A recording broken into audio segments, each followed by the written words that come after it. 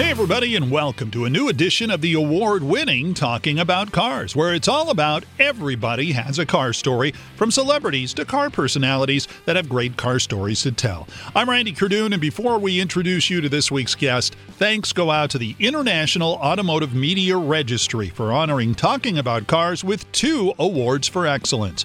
A silver medallion for our Best of 2016 podcast, which you could download right here on radio.com, play.it, and knx1070.com. And a bronze medallion for our Best of 2016 video podcast produced by Julian White, which you can watch at talkingaboutcars.net. Now, this week, we head to Long Beach for a look at the RMD Garage and its owner, Ralph Holguin, who turned a professional detailing business into a sprawling car building and marketing empire, and into a TV show as well on Discovery's Velocity Network that showcases his adventures and those of his workers, building some wild rides and telling some wild stories. So, Ralph, let's start off with that rather confining story about your first car. So one of the first cars I could remember that I still have an affinity for is my 1962 Karmann Ghia, which was really cool. Imagine being a teenager and all of a sudden you have the coolest car, because it was really nice. Powder blue, a deep blue interior, and it was just laid out perfectly enough. It's got its smoothies on there, and it just looked like a California beach car. So it was so perfect. I love the story from high school. You were saying that you got a lot of people in it at one point. Yeah, you know, one particular time there was these young ladies that needed a ride. And one of the young ladies I was talking to at the time said, "Hey, my girlfriends need a ride. Let's pile them in." She drove, which was really cool, and then all her girlfriends surrounded. So three of us or 4 of us in the front somehow, and 4 in the back. I mean, it was pretty wild. It was pretty wild. Okay, I just want to get that visual for everybody listening out there. Okay, so 7 girls come up and say, "Hey, I want to get a ride." One of them drove. Yeah. Where were you sitting? I was sitting passenger with, I believe, 2 young ladies sitting passenger with me. And there was, so let me just tell you. On your lap, perchance? Yeah, on my lap, perchance. But let me tell you, there was a lot of bottoming out on that ride home, which hurt all the way home. Couldn't wait to get young ladies out. And I remember a lot of heads leaning forward, and they actually weren't in the back because their heads were so, you got to remember, this is a Ghia. You know, they crammed in there somehow, and it was really fun. I wish we would have had a picture, but visually we have it. Now, you talked a lot about the fact that your parents came from Mexico and you came here when you were 4 years old. I mean, at one point, what were they driving? Do you remember one of their first cars? My parents had, which was the really coolest thing, which was a Ford Econoline, and it was called the Peace Train. So somebody either gave it to them or they bought it. So here you have, I believe might have been a 72 Econoline Peace Train, huge sign on the side that said Peace Train, and it literally looked like the Soul Train van. So it was a cruiser van, basically, right? It was a panel van, which was worse, so you couldn't see anywhere but out. And you remember, those had the motor in the middle of your entire, almost in the middle of your drivetrain.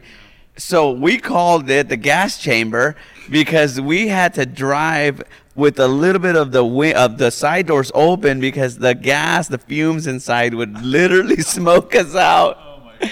And it was torture to go in that van, and that's what we jumped into. And you remember, I mean, I remember the 70s, late 70s and 80s. I mean, there was no seatbelt laws. You jumped in.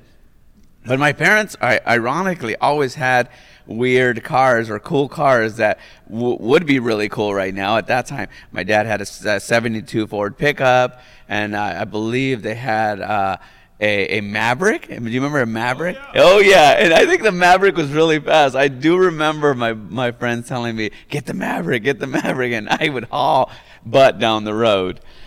It's hard to believe. We got into the Maverick and we said, oh man, that's just like a boring car. But in other countries, that's basically their Mustang. Have you seen like in South America and stuff? Yeah, that's the muscle. And it had some muscle. It had some get up and go. You know, I mean, it was just a cool thing. And every car, for some reason, would get named. So we had the Peace Train, and we had the Booger, and we had the Tomato, and whatever the... Go back to the booger. Was that the Maverick? That was the Maverick. It was a green Maverick. So that was, everybody would call. I mean, we would never like name cars for what they were. It was always naming them something else. Tomato, I don't remember exactly what it was, but it was this weird red car with a white canvas or white vinyl top. And you know, they had, oh God, I wish I could remember what car that was, but man, that was the Tomato, and we knew we were jumping in the Tomato. I got to go back to the booger. I mean, when you started naming him that, or whoever in your family did, My brothers. Yeah, okay, so the reaction of mom and dad, okay, what are you calling this? The what? You know what? I don't think they ever cared. It was when we got the cars. What are you taking? What do you know? And I was the youngest, so my brothers, hey, jump into the booger. We're taking. So it was the stupidest things. Yeah, we had good times though. Good times. Very cool. And of course, it's really, everybody's got a car story is our thing. And it's so funny because how we grow up are the cars we remember and the cars sometimes that we want later in life. You ever want to go find a Maverick and do something to that? You know, not the Maverick, but the Peace Train I do. For sure. I want to find, it's funny because I was at a show this weekend, this past weekend, and I saw an Econoline just like it, and they won Best Restoration. Man, I'll tell you, as much as we hated that van, those are great memories. Those are really great memories of all of us as a family packing in, getting ready to go somewhere, whether we were going to the beach, going to the park. And yeah, of course, we almost died on the way there, and from carbon monoxide. But the adventure. So yeah, the Peace Train is something that I think one day I'm gonna have to dig out or find or rebuild, and then and be able to show it to the family. I think that's really cool.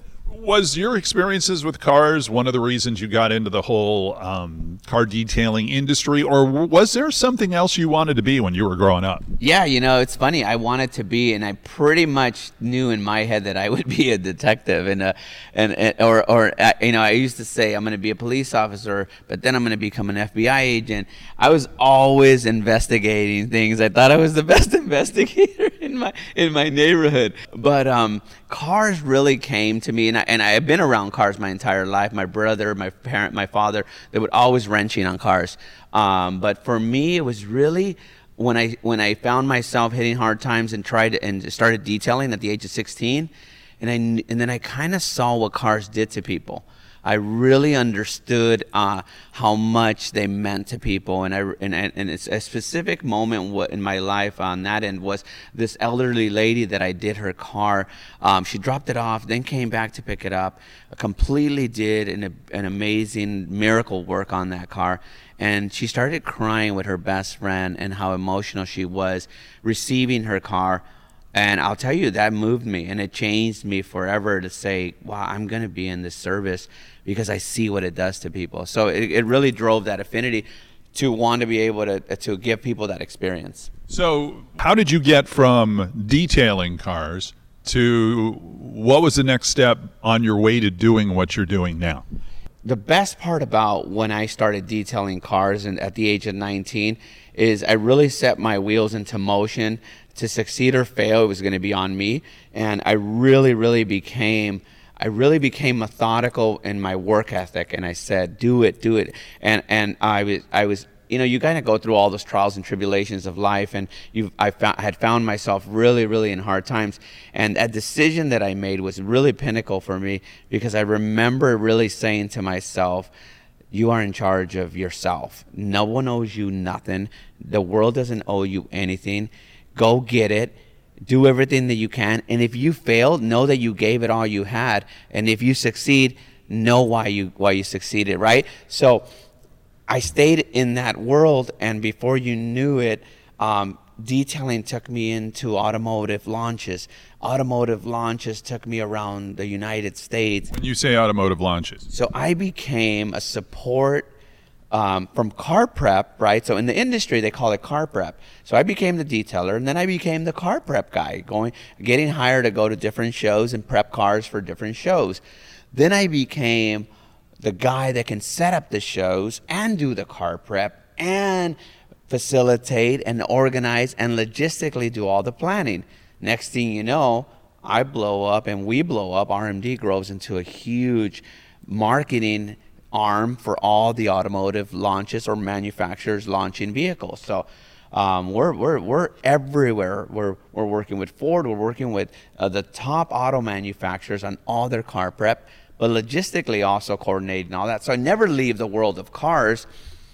And then it gives me the ability to start building some of my dreams, right? So I start building cars with friends and start doing hobby. You kind of have a little bit of money to do some of the hobby things that you love to do, and it takes you back to that moment where you're building this camaraderie with your guys, and you're kind of starting.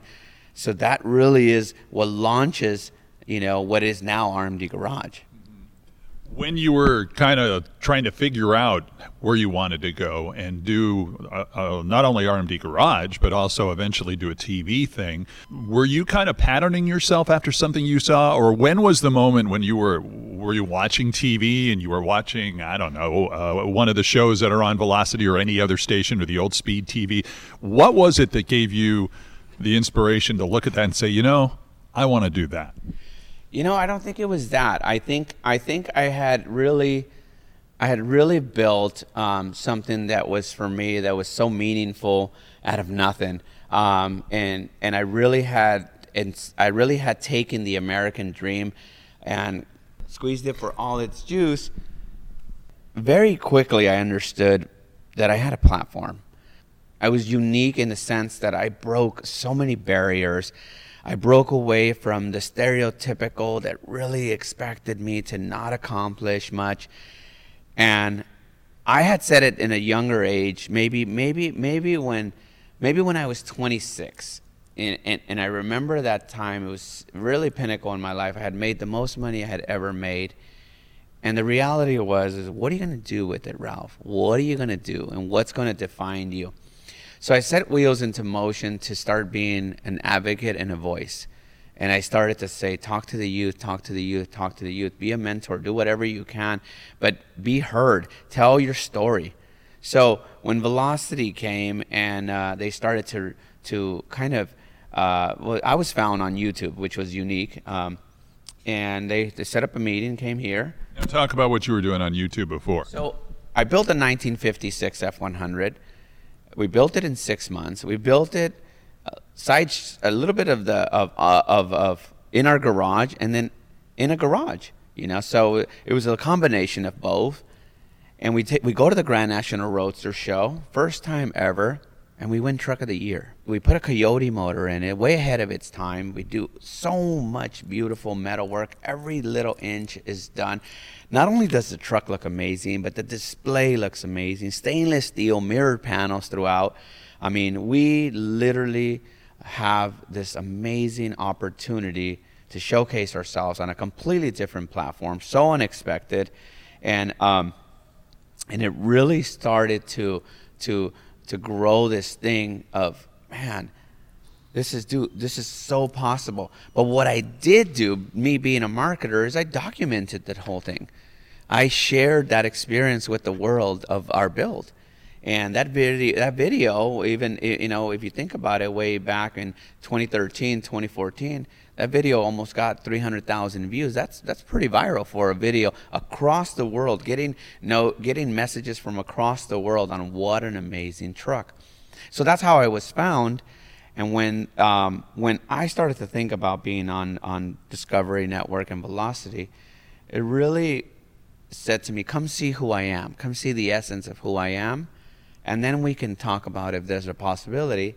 Because you have to understand my culture, my agency, my creativity, and most of all, our work ethic.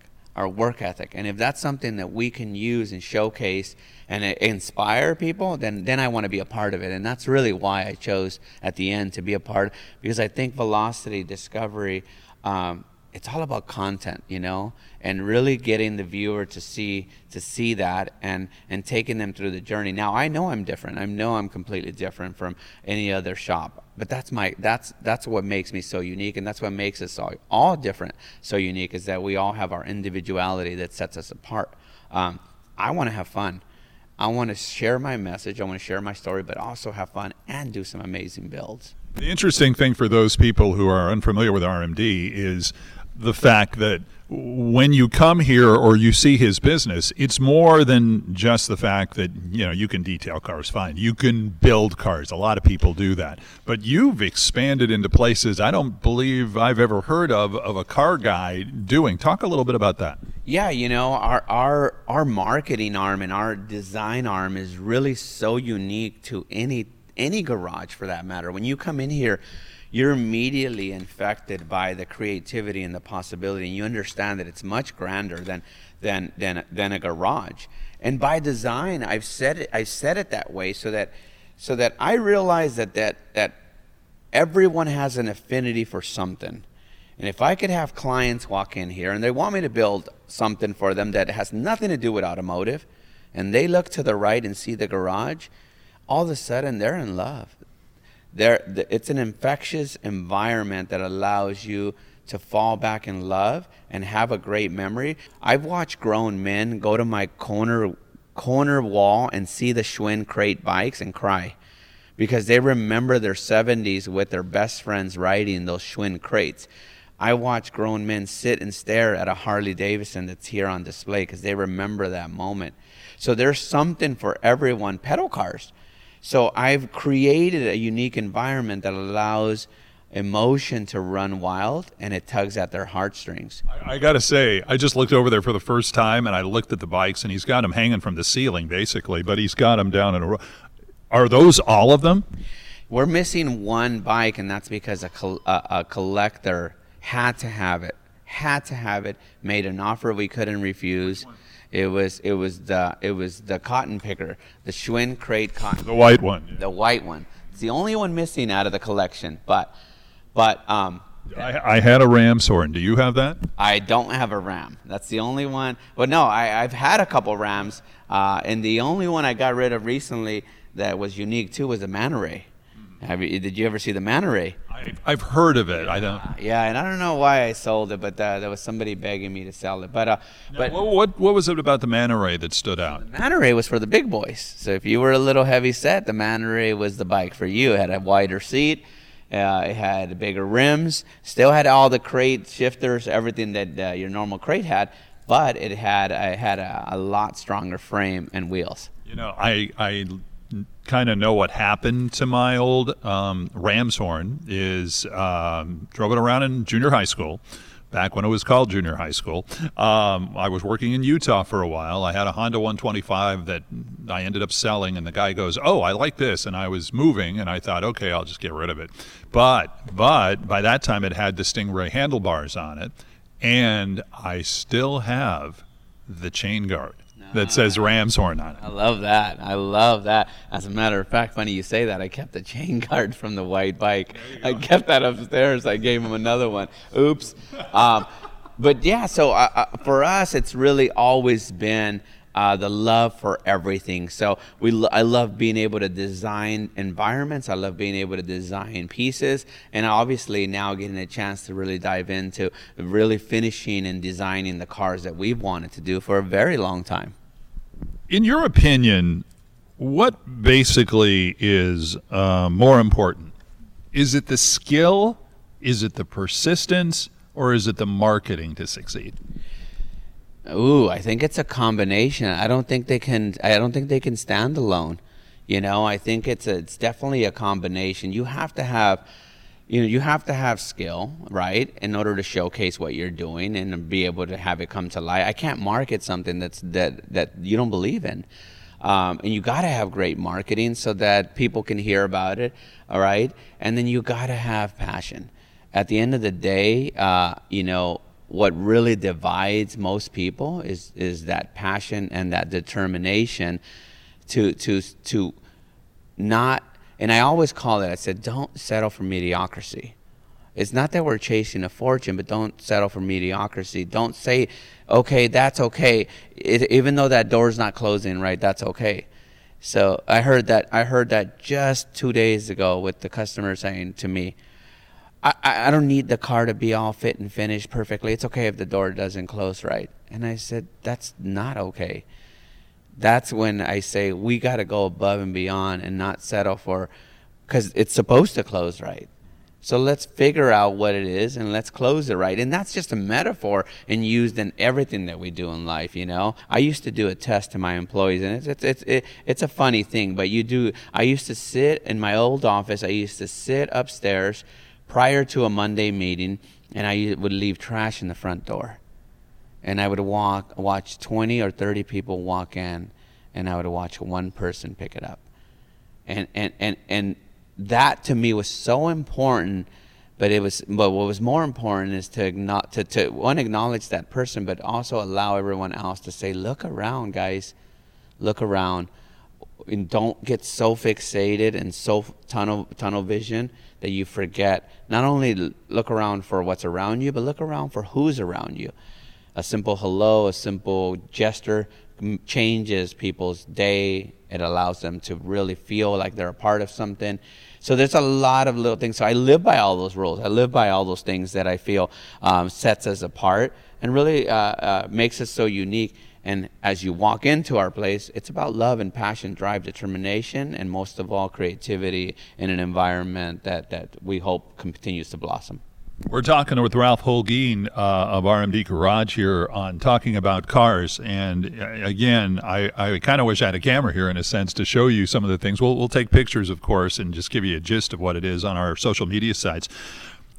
We talk about cars. What cars are in your garage?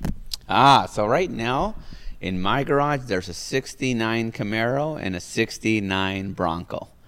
So two of the coolest cars I think you could ever have. Are they straight Camaro? Is it a straight Camaro, or have you redone it? Is it SSRS? What is it? It is a resto mod.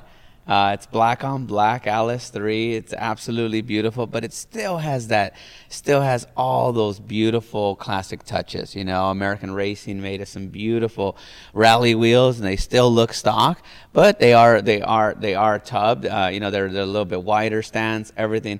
Now the Bronco is completely, that's Urban Madness. So that's episode 1. That one's been completely changed out.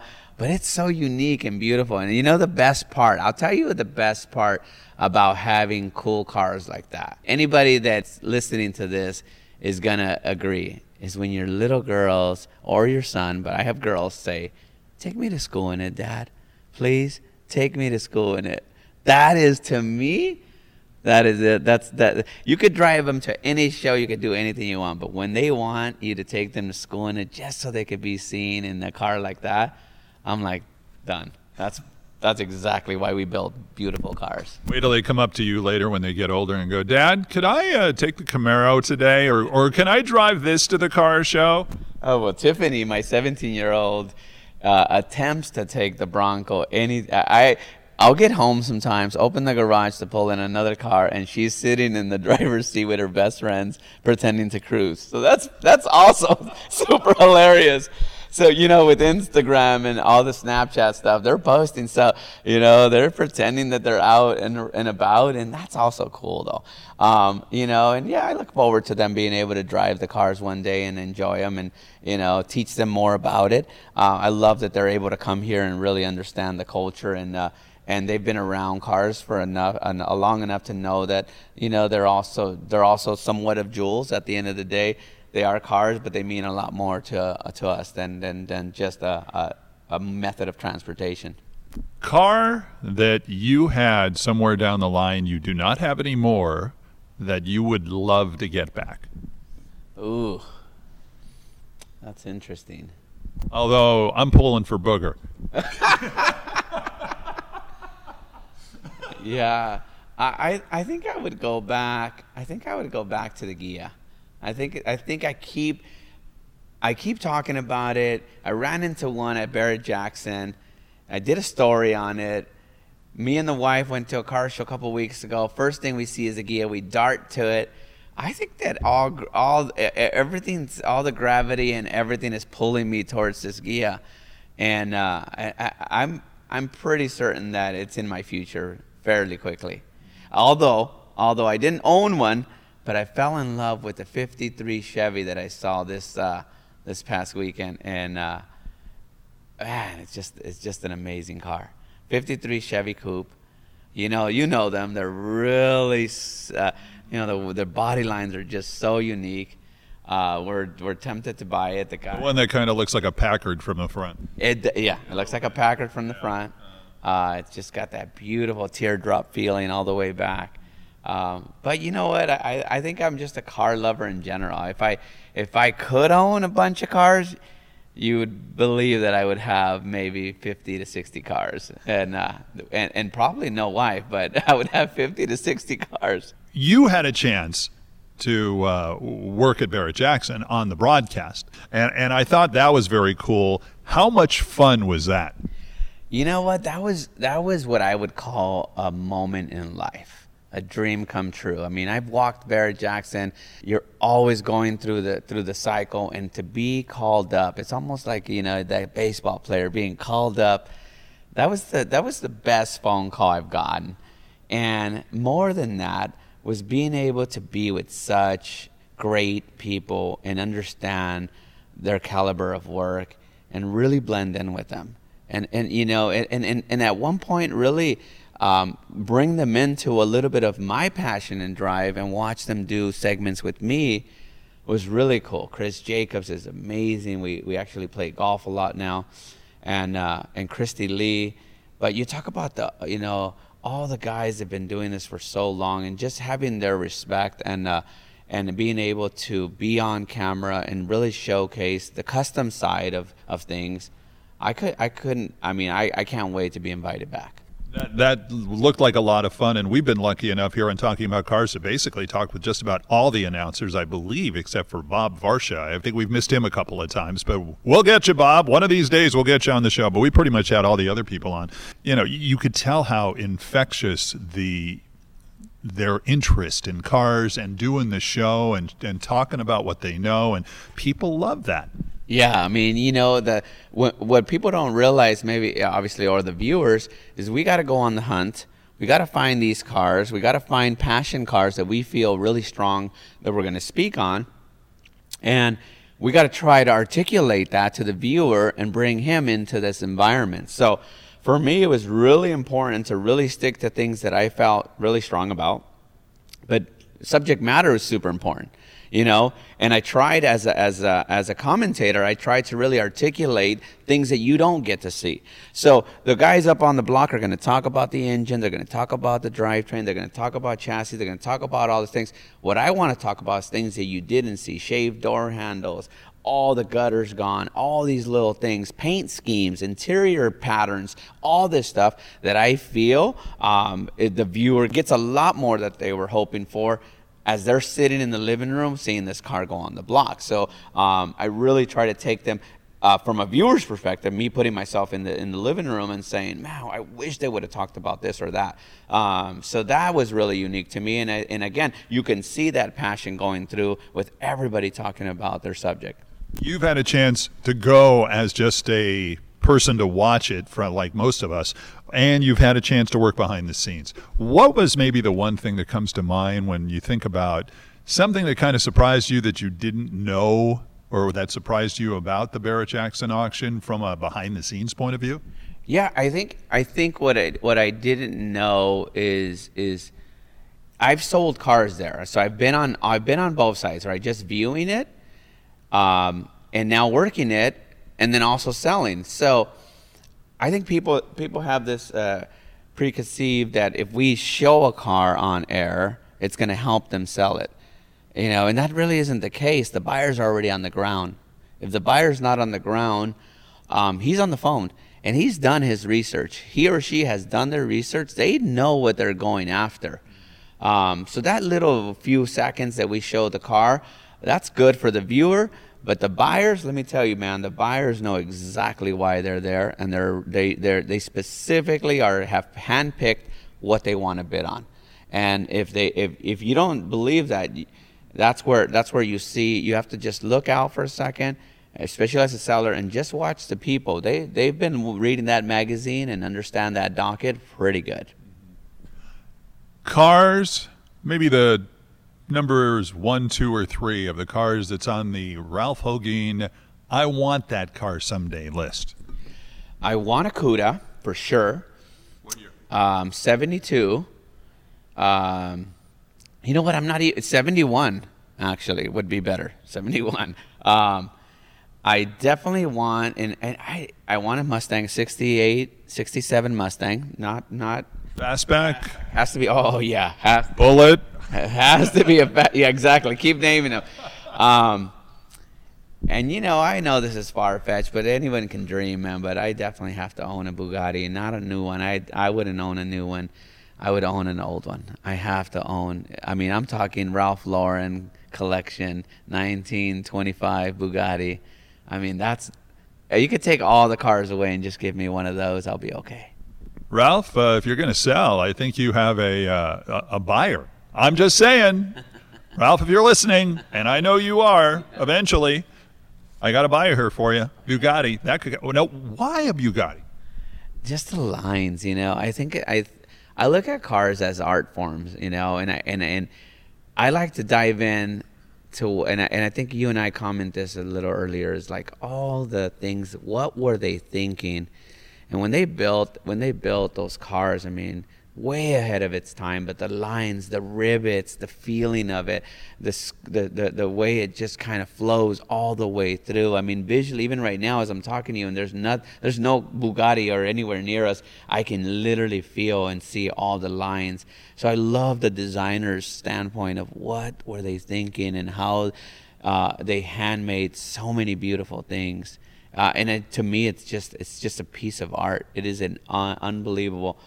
Obviously we always call the cars women, but that is one of the sexiest cars with all the lines that looks like a woman. It's so beautiful. Which Bugatti are we talking about? Okay, and this is a Type 57C, and this is a 1938 Bugatti. So the last time it exchanged hands, it was $40 million. The 1936 sold for $40 million.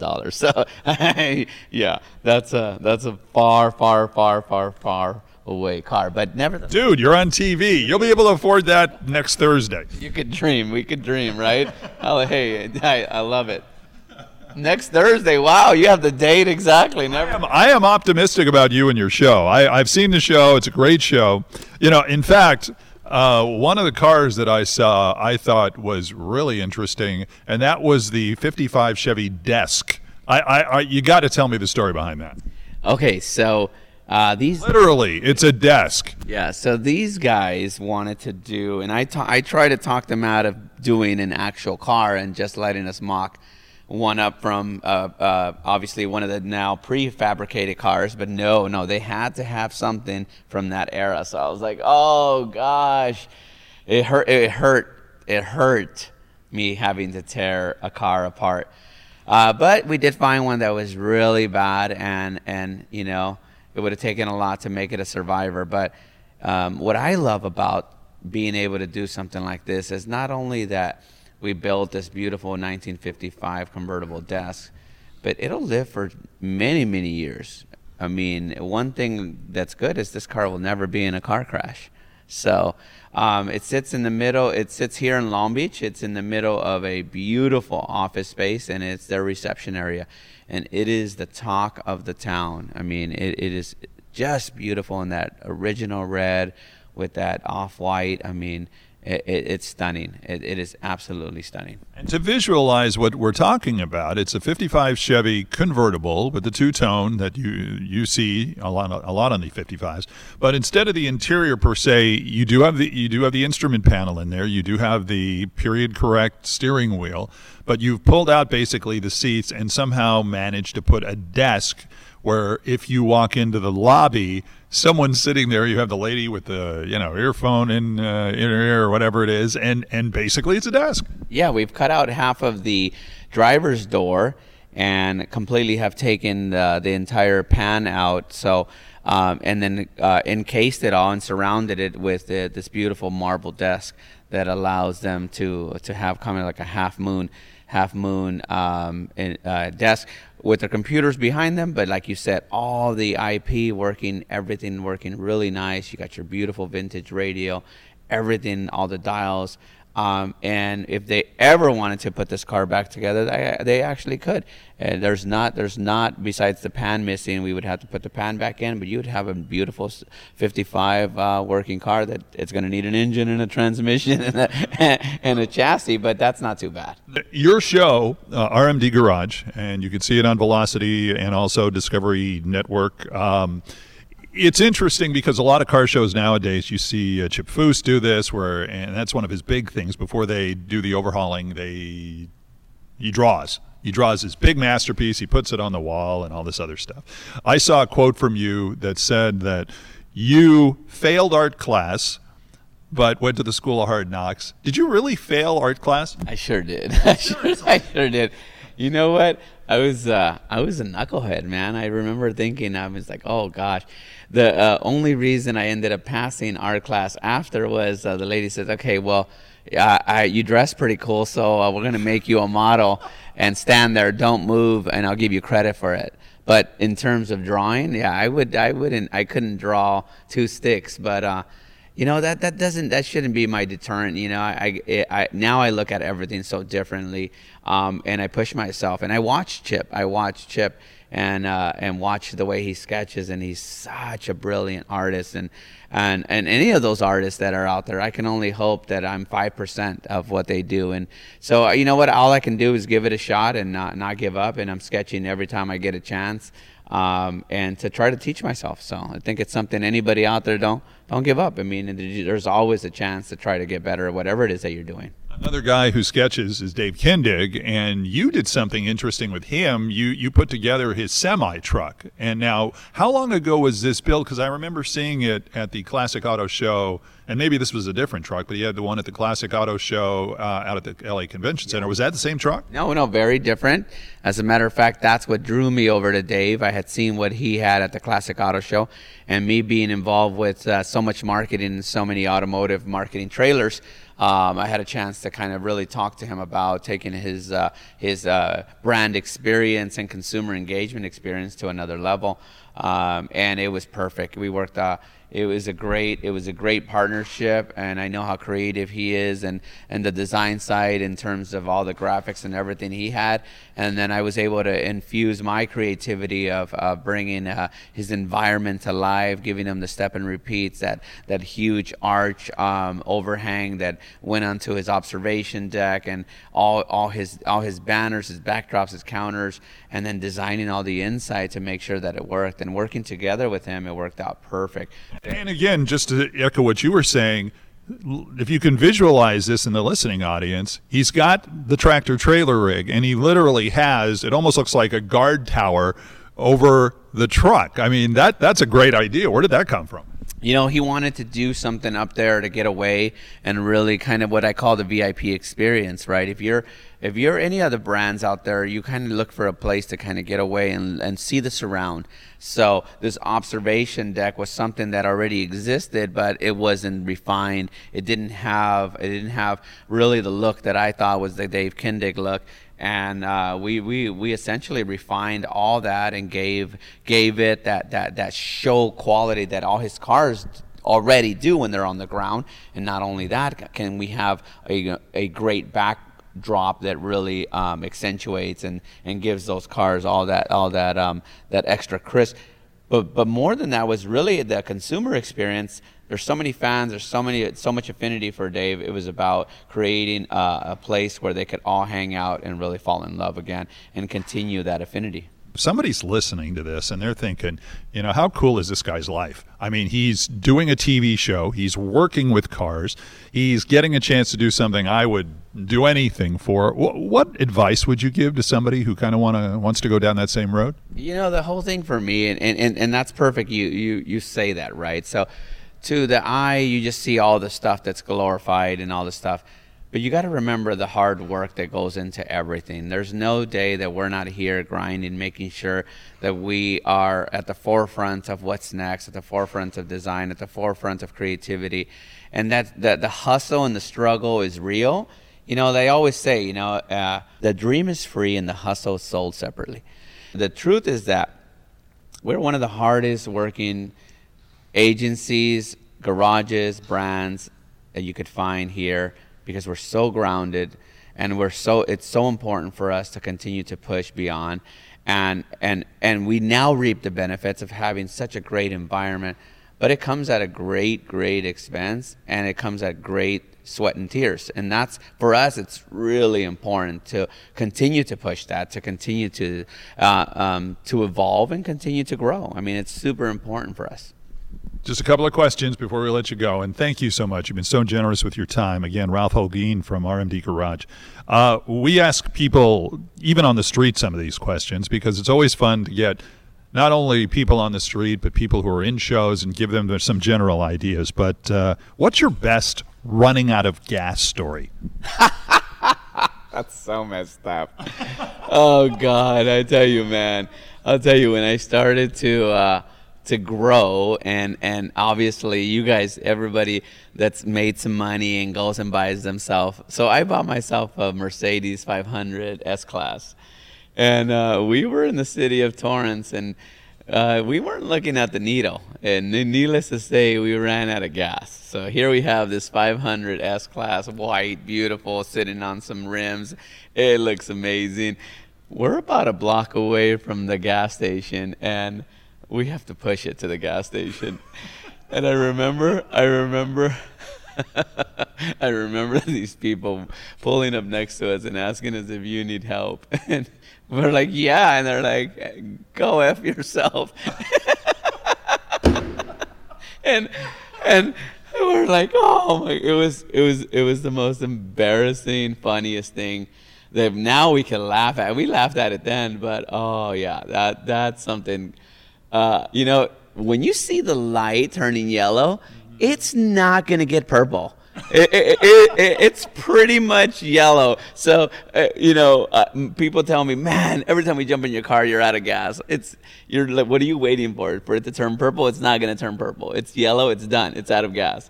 So, yeah. What would purple even mean? I know what green is. I know what red is. I know what yellow is. What would purple even mean in cars? Yeah, you're out of luck. I don't know. You're out of even oxygen. You're out of fumes. I don't know. But yeah, that was pretty embarrassing, and I'm glad it happened. we get some chuckles out of it now. Thing you did with your parents' car in your parents' car that to this day they don't know about. Oh man, I was too young, so I didn't do much with my parents' car, but my wife's parents' car, that Regal had some great shocks. I'll tell you, that Regal had some great shocks, and so we had a light green Regal, man, and it was let's just say it was foggy.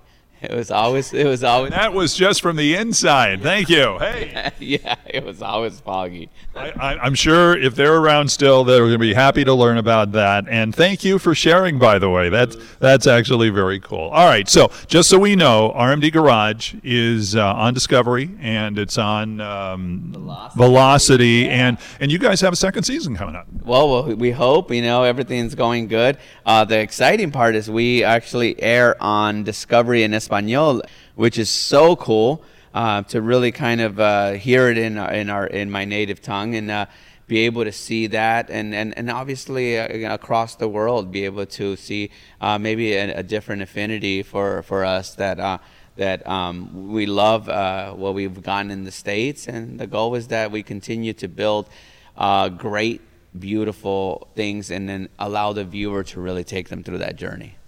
So we're excited, man. Every Wednesday on Velocity, tune in. We got a few episodes left, and then our reruns have been doing really good.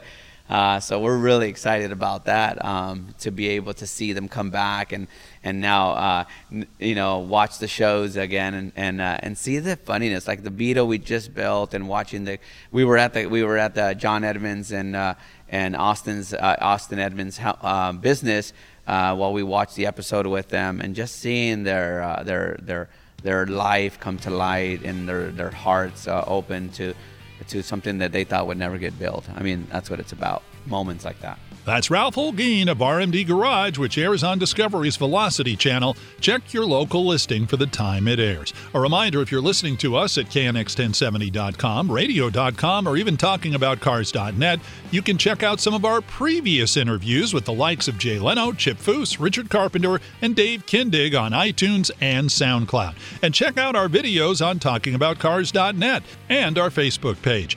And follow us on social media on Facebook, Twitter, and Instagram. Until next time, I'm Randy Cardoon. Join me as we have some fun talking about cars.